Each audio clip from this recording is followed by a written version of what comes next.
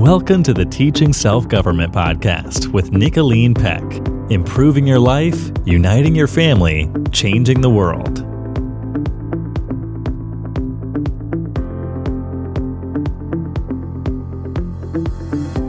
Welcome to the Teaching Self-Government Podcast. I'm Nicolene Peck, and I'm joined here with my daughter, Paige Baumert. Hi, Paige. Hi. Paige, how's your baby doing? So good. I'm at the stage where I'm just getting bigger now.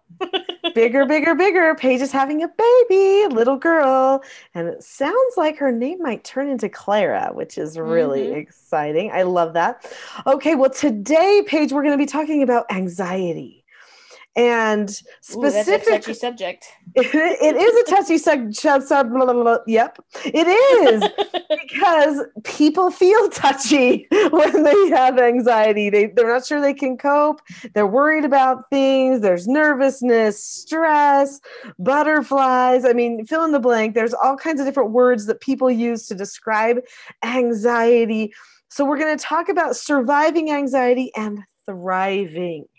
Okay. And so this is going to be a great podcast with lots of how-tos and things that you can take away, hopefully, and use to help yourself or your family members who might be struggling with anxiety. But before we talk about anxiety, we are going to talk about a fun family activity, which is something that is a tradition here at the Teaching Self-Government Podcast. Paige, just check your brain. What type of fun family activity do you remember from your childhood that could be fun to talk about? That is a good question. I know something we loved to do was we would go buy a thing of chalk and we would do chalk competitions. We would draw pictures on our driveway or on the sidewalk. And, we'd spend some time out there and they'd be like, Mom, come judge our pictures. Who did better?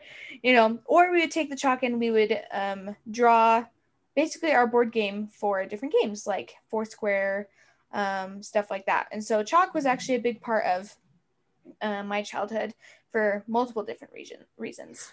I do think that sidewalk chalk is a staple for life. My baby is 17 and I bought a bucket of sidewalk chalk this year. So I agree with that statement. I think that's a really good one. It's good to have sidewalk chalk available. Play hopscotch, play Foursquare. We live in the cul-de-sac, so it's so nice to just go out there and be like, we own this circle. Here's a big square. We're playing in it, But you could make a shuffleboard on your sidewalk or in your garage. You could do all kinds of different things with that sidewalk chalk and just practicing the art, I even did it for a date when I was dating my now husband. We came for a visit and we did a double date, us and then you and Dad, and we totally did sidewalk chalk and it was fantastic. I know, it was so fun. I was like, ooh, what can we do that would be fun? I'm like, let's do some art on the sidewalk. And we totally won. Yeah, you totally won. I'm like, hey, the art gene is not me and Dad, but that's okay.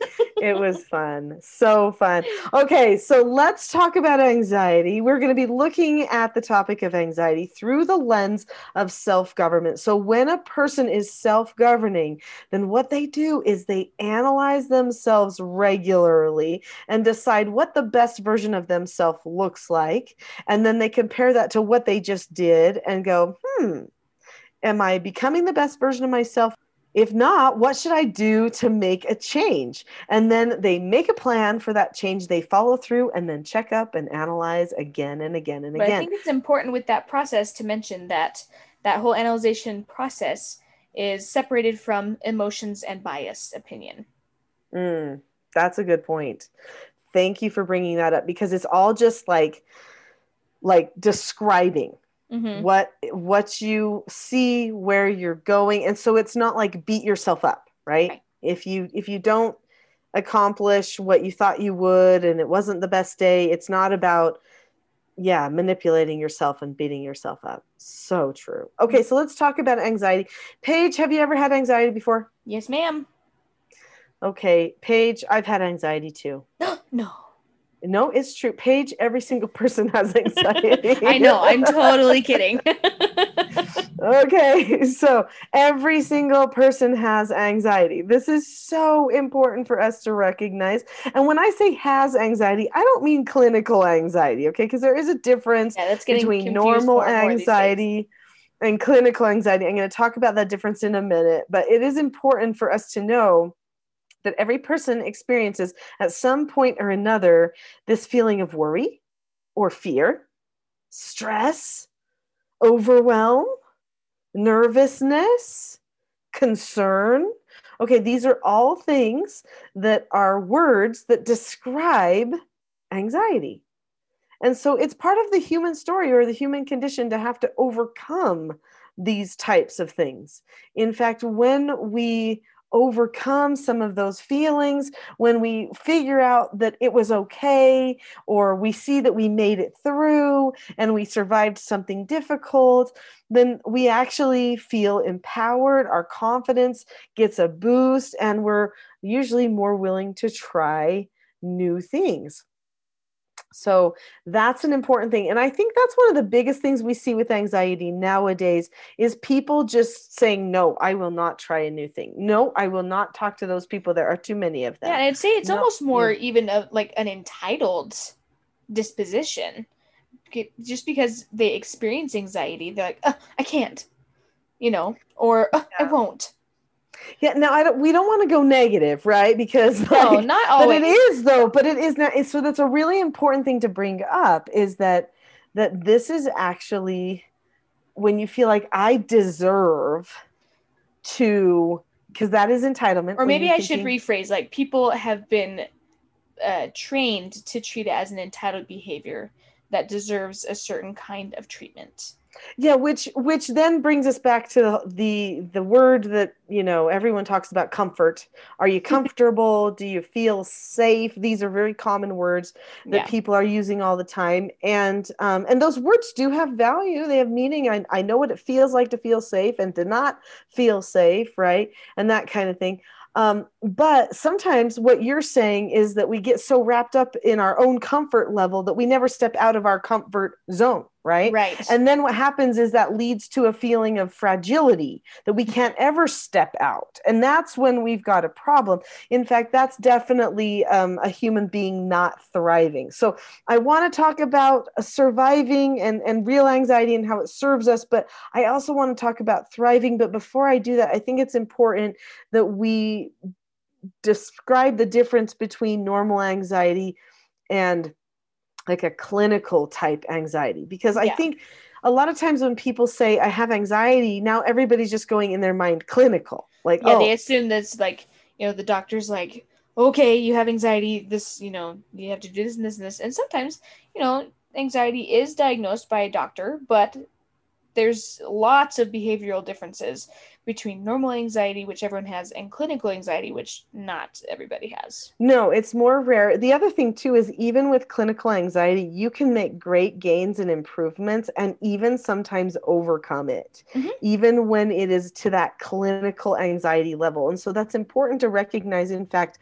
the majority of the youth that came into my home as foster children, now not all, but I would say the majority, had levels of anxiety, and multiple were diagnosed with clinical anxiety. But by the time they left my home, the majority of them did not show many signs of clinical anxiety any longer. And that's because they learned some things. And we're going to talk about some of the things that they learned and the way you could structure an environment to help a person so that they can make steps to overcome whether it's normal anxiety or clinical anxiety. Now, here's a few key things that set apart clinical anxiety from normal anxiety.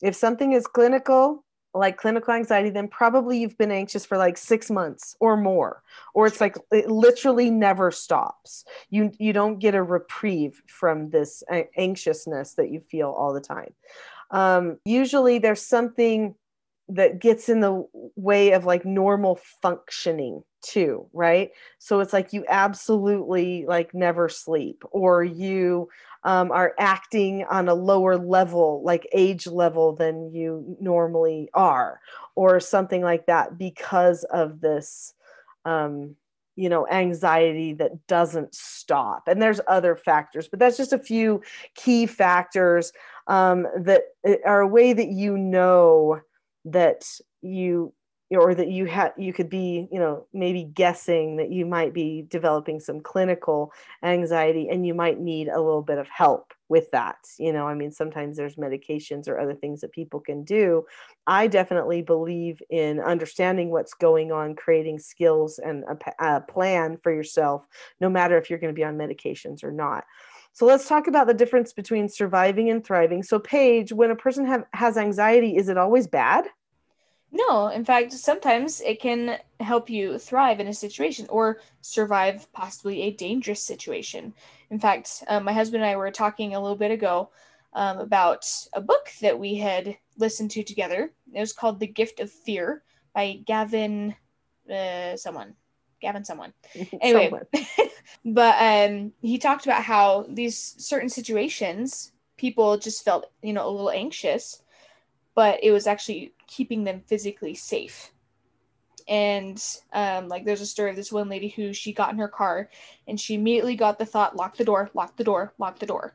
And so she locked the door, and right as she locked the door, this guy came and tried to open it. We don't know what his intent was, but it was not kind. And so in some cases, it can keep you physically safe. And see, I would call that a prompting, not anxiety. But it's interesting that could be labeled anxiety if all of a sudden you have a repeated thought in your head that you can't get rid of. Somebody could be like, I have anxiety all of a sudden about, where my child is right now. Yeah, and a lot of people pair probably words a prompting. Like, they pair words like worried with anxiety and stuff like that. So. Yeah. So here's the thing is anxiety, or this feeling of concern or possible fear or maybe some worry, actually does help people survive difficult situations. It helps people prepare for future success. I mean, think of it. Why do you put sunscreen on? Just why, there's this little bit where you're like, oh, I have to get sunscreen. Oh, and don't leave the house without the sunscreen. That could be considered like a teeny bit of anxiety. But why? It's because you have this little fear of getting burned because or you've been skin cancer before, down the road. Right? Or skin cancer down the road. Right? And so you're like, well, hold on, turn around, go back. We got to get this sunscreen. Like we're not going to the pool without the sunscreen. And so there's this little, and people might think, oh, what's the big deal? But to a person who's been burned or their family has a history of skin cancer or whatever, it's a big deal. They are protecting themselves from a problem, right? And this is actually a good thing. So people save food for a rainy day. Well, we saw when there was a run on the store, why that could be a pretty good idea, or people learn how to grow food because they're like, you know what? I don't ever want to be hungry. Well, that's good. So then, what happens is if you grow food or you save food because you always want to be prepared with food for your family, that's just called living providently. And then you can live with confidence. And if you have your sunscreen on, you swim with confidence, right? And whatever it is. And so there's these little things that we do that help us survive. And so when we see a child running in toward the road and we feel a teeny bit of panic and we run after that child to save the child from the road, that is helping keep the child safe and protected. So anxiety serves a purpose in that way. But what people don't often talk about is the thriving side of anxiety. So when a person caters to their anxiety too much and all the time, and they overthink everything, and they think of everything as a danger, then they potentially stop thriving. Yeah. Okay, so there are multiple... or when they take certain situations personally. I don't, like, even just this morning, I went on a walk, and we were crossing the street, and, we were about to cross the street, and this car suddenly came out of my peripheral into my main vision. Whoa, hi, hello there. And some people are like, oh my gosh, I can't believe I didn't see that car. I'm so stupid. Or, oh my gosh, that car didn't stop for me. Whereas for me, it's like, oh, hi, there's a car there. Thank you. Right. And you took a breath and went, okay, problem avoided, and we're done. Yeah. Right. I don't have to think about it anymore. Just because that car did something that seemed unsafe in the minute, now that it's over, I don't have to stew on it. Exactly. If I'm going to stew on it, I have now decreased my chances of thriving in that situation, right? So This is key. There are so many different things. So I recently just did a camp for girls for my church. So it was for youth that were ages like 11 to 18. And it was all girls. And they came to this camp, and we decided at the beginning of the camp that we would have um, an award for someone who steps out of their comfort zone. So we had a leadership award, a step out of your comfort zone award, and a service award. Okay. So all these are things you do, okay, for other people.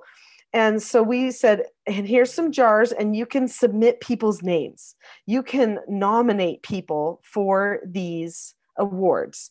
And so the girls were watching each other and immediately stepping up and serving and helping. And they were writing down what people did and what people noticed. And wow, that jar with the step out of your comfort zone was jam packed with little notes, and they had nominated each other. And it was so neat that by the end of that camp that we did that week, that there were girls saying to me, did you notice all those things that I did? I can't believe I did that, and they were just blown away. And one girl came up to me and she said, I have done more brave things this week than I have ever done in my whole life. Wow. And I mean, things like riding in a boat and riding on a tube behind a boat, things that scared the person, things like holding onto a rope alone with your eyes closed, things like, doing a skit in front of other people, like a little play where people have to watch you and you're not even that prepared, and stuff like that. It's just like, and just the kind of adrenaline rush of it. I mean, these girls were changed, literally changed, because they stepped out of their comfort zone, and they decided to stand on a stage in front of each other and participate in hard things with each other. And so they truly were thriving. In fact, their relationships were so bonded together, so close, because they experienced hard things together and they knew they could do it. And they were stronger than they thought they were. A person does not thrive if they think they are weak and they can't. I'm weak and I can't. I'm weak and I can't. That is not thriving. Or I'm broken. I'm broken. How many times nowadays are we going to hear that people are broken? No, you're not broken. You're having a hard minute. Okay. You're going through something. You might need a little bit of help, but you're not broken. You can still thrive at the end of this. It's okay. Right? So anyway, so awesome. I really got a deep down understanding of anxiety years ago. Paige, you were just a little tyke, but I was doing foster care, and there were multiple different youth that came to my home that had anxiety. I had one foster daughter who, she was getting bullied at school. She had anxiety, clinical anxiety. And when she would get bullied at school, she would shut down or she would start fighting. I mean, I'm talking fists flying and getting in fights, like me having to get called to the school. And it all came down to the anxiety about the bullying and not knowing how to handle it. So then I taught her a skill for how to handle it. I said, well, when they bully you, just say, oh, and literally don't pay attention to it and drop the subject in your mind. Don't care. You can tell yourself not to care. And she looked at me in disbelief. She's like, but they're mean. I said, but you don't have to care. It's your own life. So you just look at them and say, oh, and then walk away. Never talk back to a person who's trying to start a part. Instead of govern herself. Exactly. And you know what? She changed. Her school life changed. She became friends with the bullies because it all of a sudden didn't work anymore. I'm like, oh my goodness. I had another foster daughter who was so smart, but she wasn't turning in her homework. And I figured this out. And I said, how come you're not turning in your homework? And she said, well, you know, if I'm one of the smart ones, my friends won't like me. And I thought, oh my goodness, she has anxiety about her friends turning on her just because she's smart. I thought that's horrible. And so what did I do? I had a talk with her. We made a plan. I talked to her about what was true and what was not, and what made a good friend and what was not a good friend, right? And then I talked about a bigger plans into the future. Who do you want to be later? Well, what you do now sets a pattern for what you're going to do later. You could be more successful later if you decide success is okay now. It's going to lay a foundation. And she was like, oh, I didn't think of that. Right. Mm-hmm. And so I told her, you know what? You have to just choose to love yourself for who you are and not worry about what other people think. So if they're going to think or say something else, just drop the subject. Don't think about it. Don't care. Right. Anyway, so these girls struggled with anxiety. We taught them new things, but I got to compare these two to another girl. So there was another girl that came to my home, and she was sporty. Okay. She was a basketball player. She played on the school basketball team. She was amazing. Love this girl. She was different than all of the other girls that were there at that time in our home. She didn't break down over stuff. Now that doesn't mean she never cried or she never had a hard minute, but she wasn't emotionally fragile. She had other issues that she was dealing with, specifically relationship issues with her family and stuff, and a little bit of trauma she had been through, but she did not have anxiety. She had mental toughness. And this was an interesting thing to see, that she had like a mental game with sports, and she also had a mental game with life, and they were both very similar. Well, let's see. When I can't breathe in my sports, I tell myself, yes, you can keep taking another breath. Yes, you can run that court one more time. Yes, you can make your body keep going. Yes, you can.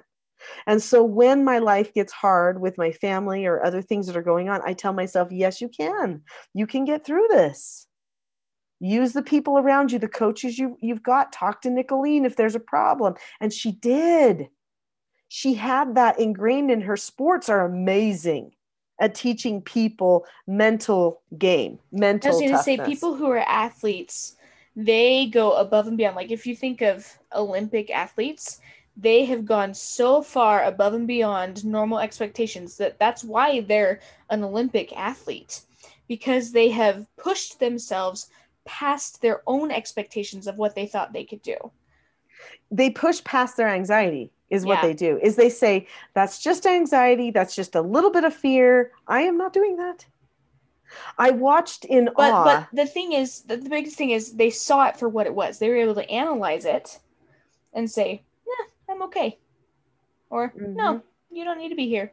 See, this is huge, being able to analyze it. So lately, there was a young girl, 11 years old. I watched in awe as she climbed a 30-meter tower, diving platform, never done it before. Looked over the edge and went, holy cow, what am I going to do? Right? And then all of a sudden, she plucked herself up and said, I'm going to be fine. The worst thing that could happen is I could hurt a little bit when I hit the water if I hit it wrong, but I'm going to be okay. And so I'm going to jump off that thing. And it didn't take her very long. She just ran and jumped off that thing. She talked herself out of the lie of the anxiety and into the truth. And I think that's a key thing that we need to remember is some anxieties or feelings of anxiety could be promptings and truths that we need to hold on to. But then there's other ones that are lies. And if we fall into following the lies, then we could stop thriving. We would never do that hard thing. And we would always wish we would have taken that step, that we would have done that thing, and we would have talked ourselves. I think that happens to a lot of people. I know you've shared a story with us before of when you were young and you were taking piano lessons and you just decided to quit because it's too hard. I don't want to do it anymore. This is not fun, blah, blah, blah. And how you've told us, I wish I would have kept going. And I wish I would have done more and learned more and become a better piano player. Totally. Especially because that was my most anxious thing. That's why I quit. I quit because, I quit because I was lazy and I didn't want to practice. But then I came back to it. And by the time I got married, my first Mother's Day, I'm like, honey, for Mother's Day, can I please buy a piano? Like, that's what I wanted for Mother's Day was a piano. And And we still have that little spinet piano. Yep, that's Anyway. what we all learned on. Yeah, not the best instrument in the world, but it was good enough.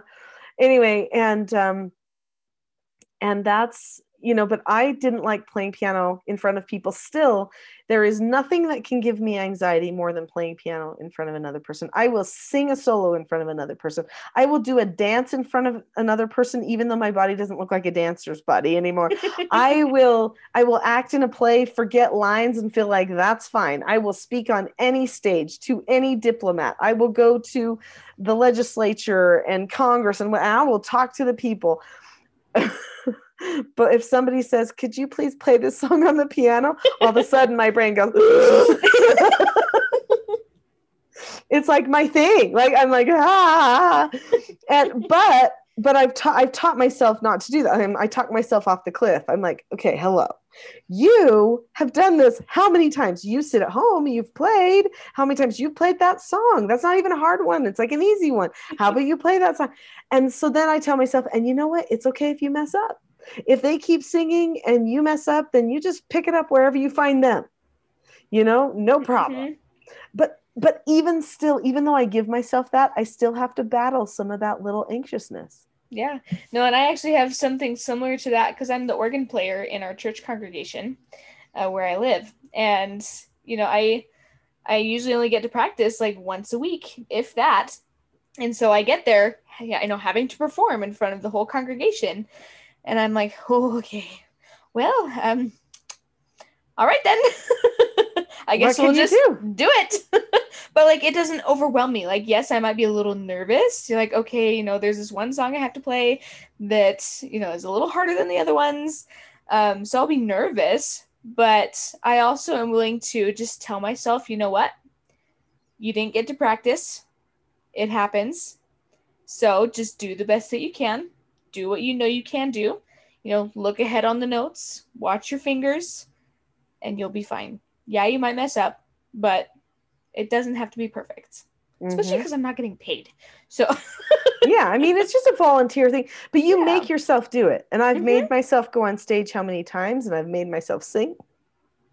I've made myself dance. I've made myself talk to people because I know I've got to protect families and children, at a legislature or something. I just make myself. I'm like, too bad. And so then soon you don't experience those little fears or those little anxieties. The biggest thing is just like accepting that you're not perfect and almost giving yourself a no answer. Like, you know what? No, you don't have to be perfect. Like, yeah, you probably should have practiced, but it's going to be okay. You're going to be fine. I think this is where we get a lot of people that struggle the most with anxiety. They are perfectionists. Mm-hmm. And they do think they have to be perfect. And a lot of parents have put that on their children nowadays and don't even know it. Yeah. They have made their children think that their children need to be perfect when their children just need to try. That's what they do when they're a child. They do their best and they try, but they don't have to be perfect yet. So let's talk about what to do. Let's talk about some things. So I've recently written an article. It's on the teachingselfgovernment.com website. What did I name the article? I can't even remember. Something about anxiety. If you look it up soon, whenever, as soon as you'll find it. This is being filmed in 2021. And so anyway, so it's about anxiety and fragility. Okay. Because there is a link there between if you cater to anxiety, if somebody says, no, I can't, and you keep catering to it. And if you hand somebody a device all the time to distract them from a feeling that they have, instead of taking it head on and teaching them how to analyze it and handle it, then you're actually creating fragility. Okay. So anyway, it's an article about that. And there's a lot of helps in there. So I'm not going to repeat all those helps, but I am going to give you some other helps here in this podcast. So, one thing that we can do is don't add stress to the children. So this is important.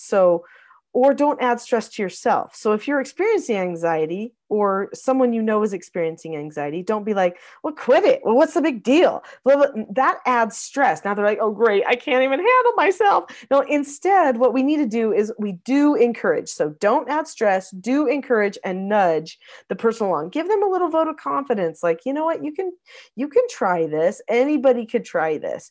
Just, just take a little step at it. It's going to be okay. You might be able to do more than you think. And if for some reason it doesn't work out just right, it's no big deal. So one of the tips I talked about in my article was failing forward, and how we have to be able to accept failure in order to decrease our anxiety, because it's people who can't accept failure ever who are ones who feel more anxious about being perfect and won't try things. Yeah. So that's important. So as Paige and I were discussing this topic, Paige said to me, she's like, Mom, the way that the parents handle the anxiety is the biggest game changer. It is. Like, I know for me, growing up, when we had little anxious moments, you'd be like, it's okay. You're going to be fine. And sometimes you would help describe the situation. There's only this and there's these safety measures, whatever we were doing. You're like, just go take a step out, one step forward, go try it. Mm-hmm. Whereas other parents might be like, oh, it's okay. You don't have to do that. If you feel anxious about it, don't worry about it. Yeah, that's coddling though. And that's inhibiting. Like, there's no way a child's going to be able to succeed on their own if that happens. And I think that's a lot of reasons why we still have 30-year-olds living in parents' basements, because they've been taught to give in. And they haven't been taught to go out and take risks and to maybe find a job, or because jobs can be anxious places. Yeah. And so parents, in their efforts to protect children from the growing pains of new situations, have actually harmed them more than they were protecting them.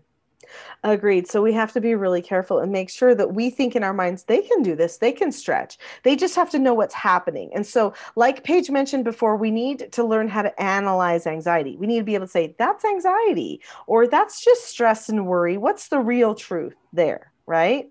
So be able to zero in on the truth, maybe even ask someone or talk to somebody about it. And the perfect person to talk to is you.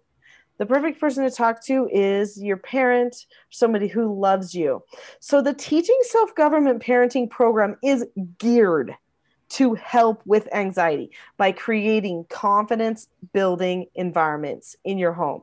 This is what the thing is structured to do, because so many different processing problems, whether it's ADHD, OCD, ODD, RAD, autism, anything, these processing differences, they all come with a level of anxiety. And guess what? Children come with a level of anxiety because they don't know how to problem solve everything well yet. Their prefrontal cortexes are not developed. And so this whole program is geared toward decreasing anxiety. It's all predictable. So the opposite of anxiety is predictable. Okay. So if you want to help a person with anxiety, you've got to help them find a predictable environment. So I want to just share with you, Paige, if we could, we'll kind of go through this really, really fast, but there are so many things in this program that can help with curbing or helping fix anxiety problems and treat anxiety. So number one thing is pre-teaching. You are not self-governing unless you teach people the skills and things they need ahead of time, and then follow through with correcting and praising. Or even pre-teaching a possible anxious situation ahead of time. Exactly. Which brings us to other things like SOTAs. So there is a problem-solving exercise that we do called SOTAs. It's an acronym that stands for situation, options, disadvantages, advantages, solutions. And there's a format that we go through to help a child analyze a situation. So if you're pre-teaching them about an upcoming possible anxious situation, you could go into a SOTAs exercise and verbally talk through or even write down what different options are and what could be happening from those different options. And so that the person can make a fully educated decision. So when you are self-governing, you analyze stuff. You don't just go with the flow in the minute. And part of this analysis is having meetings together as a family. So that's huge. So you analyze, how is our family doing and becoming the kind of family we want to become. We also teach skills. So there's 4 basic skills: following instructions, accepting no answers and criticism, accepting consequences, and disagreeing appropriately. Those are all big ones. Those are the 4 basic skills. There's also 5 teaching styles, though, for parents, and those are also skills. So learning skills help you build confidence so that you know you can do more, especially if the skill is really broad. Then you can apply it to all different kinds of circumstances in your life. Yeah, well, and there's certain steps for these skills, too. So usually all those skills, they start with, looking at the person, keeping a calm voice, face, and body. And calm body is a big thing, because when you have a calm body, you can have a calm mind. And when you have a racing mind, that anxiety skyrockets. And so being able to calm your body down helps you to calm the mind down and actually analyze things for what they are. So calm mind, calm body is a great way to describe the mind, the heart, the whole body, being calm, being able to think, right? So another key thing in some of these skills that we teach, one of the steps to, like, accepting no answers, for instance, like Paige talked about before, how we need to sometimes accept no answers, that we're not going to be perfect yet. So one of the steps to that is dropping the subject. So at the end of accepting a no answer, you go, I'm not going to think about it anymore. I'm not going to fester over it. I'm not going to spend my time over processing something I cannot change. I'm going to be courageous, and I'm going to accept I can't change this, and I'm going to move on and do my best. And hopefully next time it will be better. Another thing that we do is we teach a skill called disagreeing appropriately. There is a certain mindset that comes with disagreeing appropriately. It's this seek to understand mindset. And so if we can incorporate that into everything we do, where we go, okay, I understand this is the situation and this is what's going on, but this is where I'm at. Okay, so what truth do I need to find now from where I'm at so that I can move forward? These are factoring in a few of the steps from that disagree appropriately skill that we teach our children. Also, accepting consequences. You may not think that work, chores, accepting consequences help build confidence to the point where it can decrease anxiety, but it absolutely does. Absolutely. In fact, especially if there's a system to it.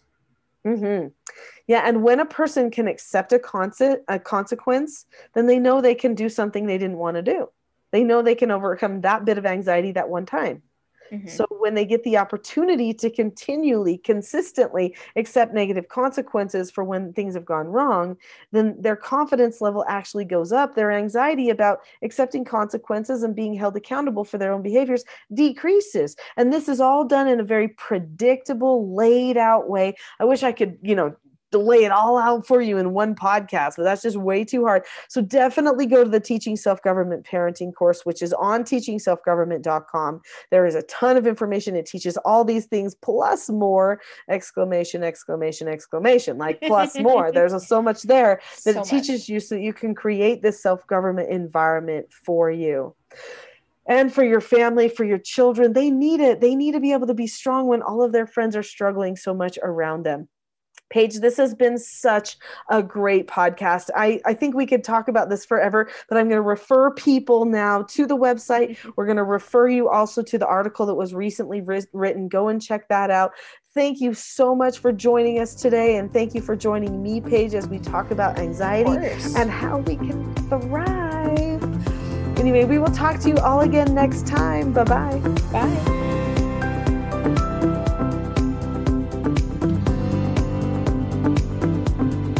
You've been listening to the Teaching Self-Government podcast. For more information and resources to help unite your family, visit teachingselfgovernment.com.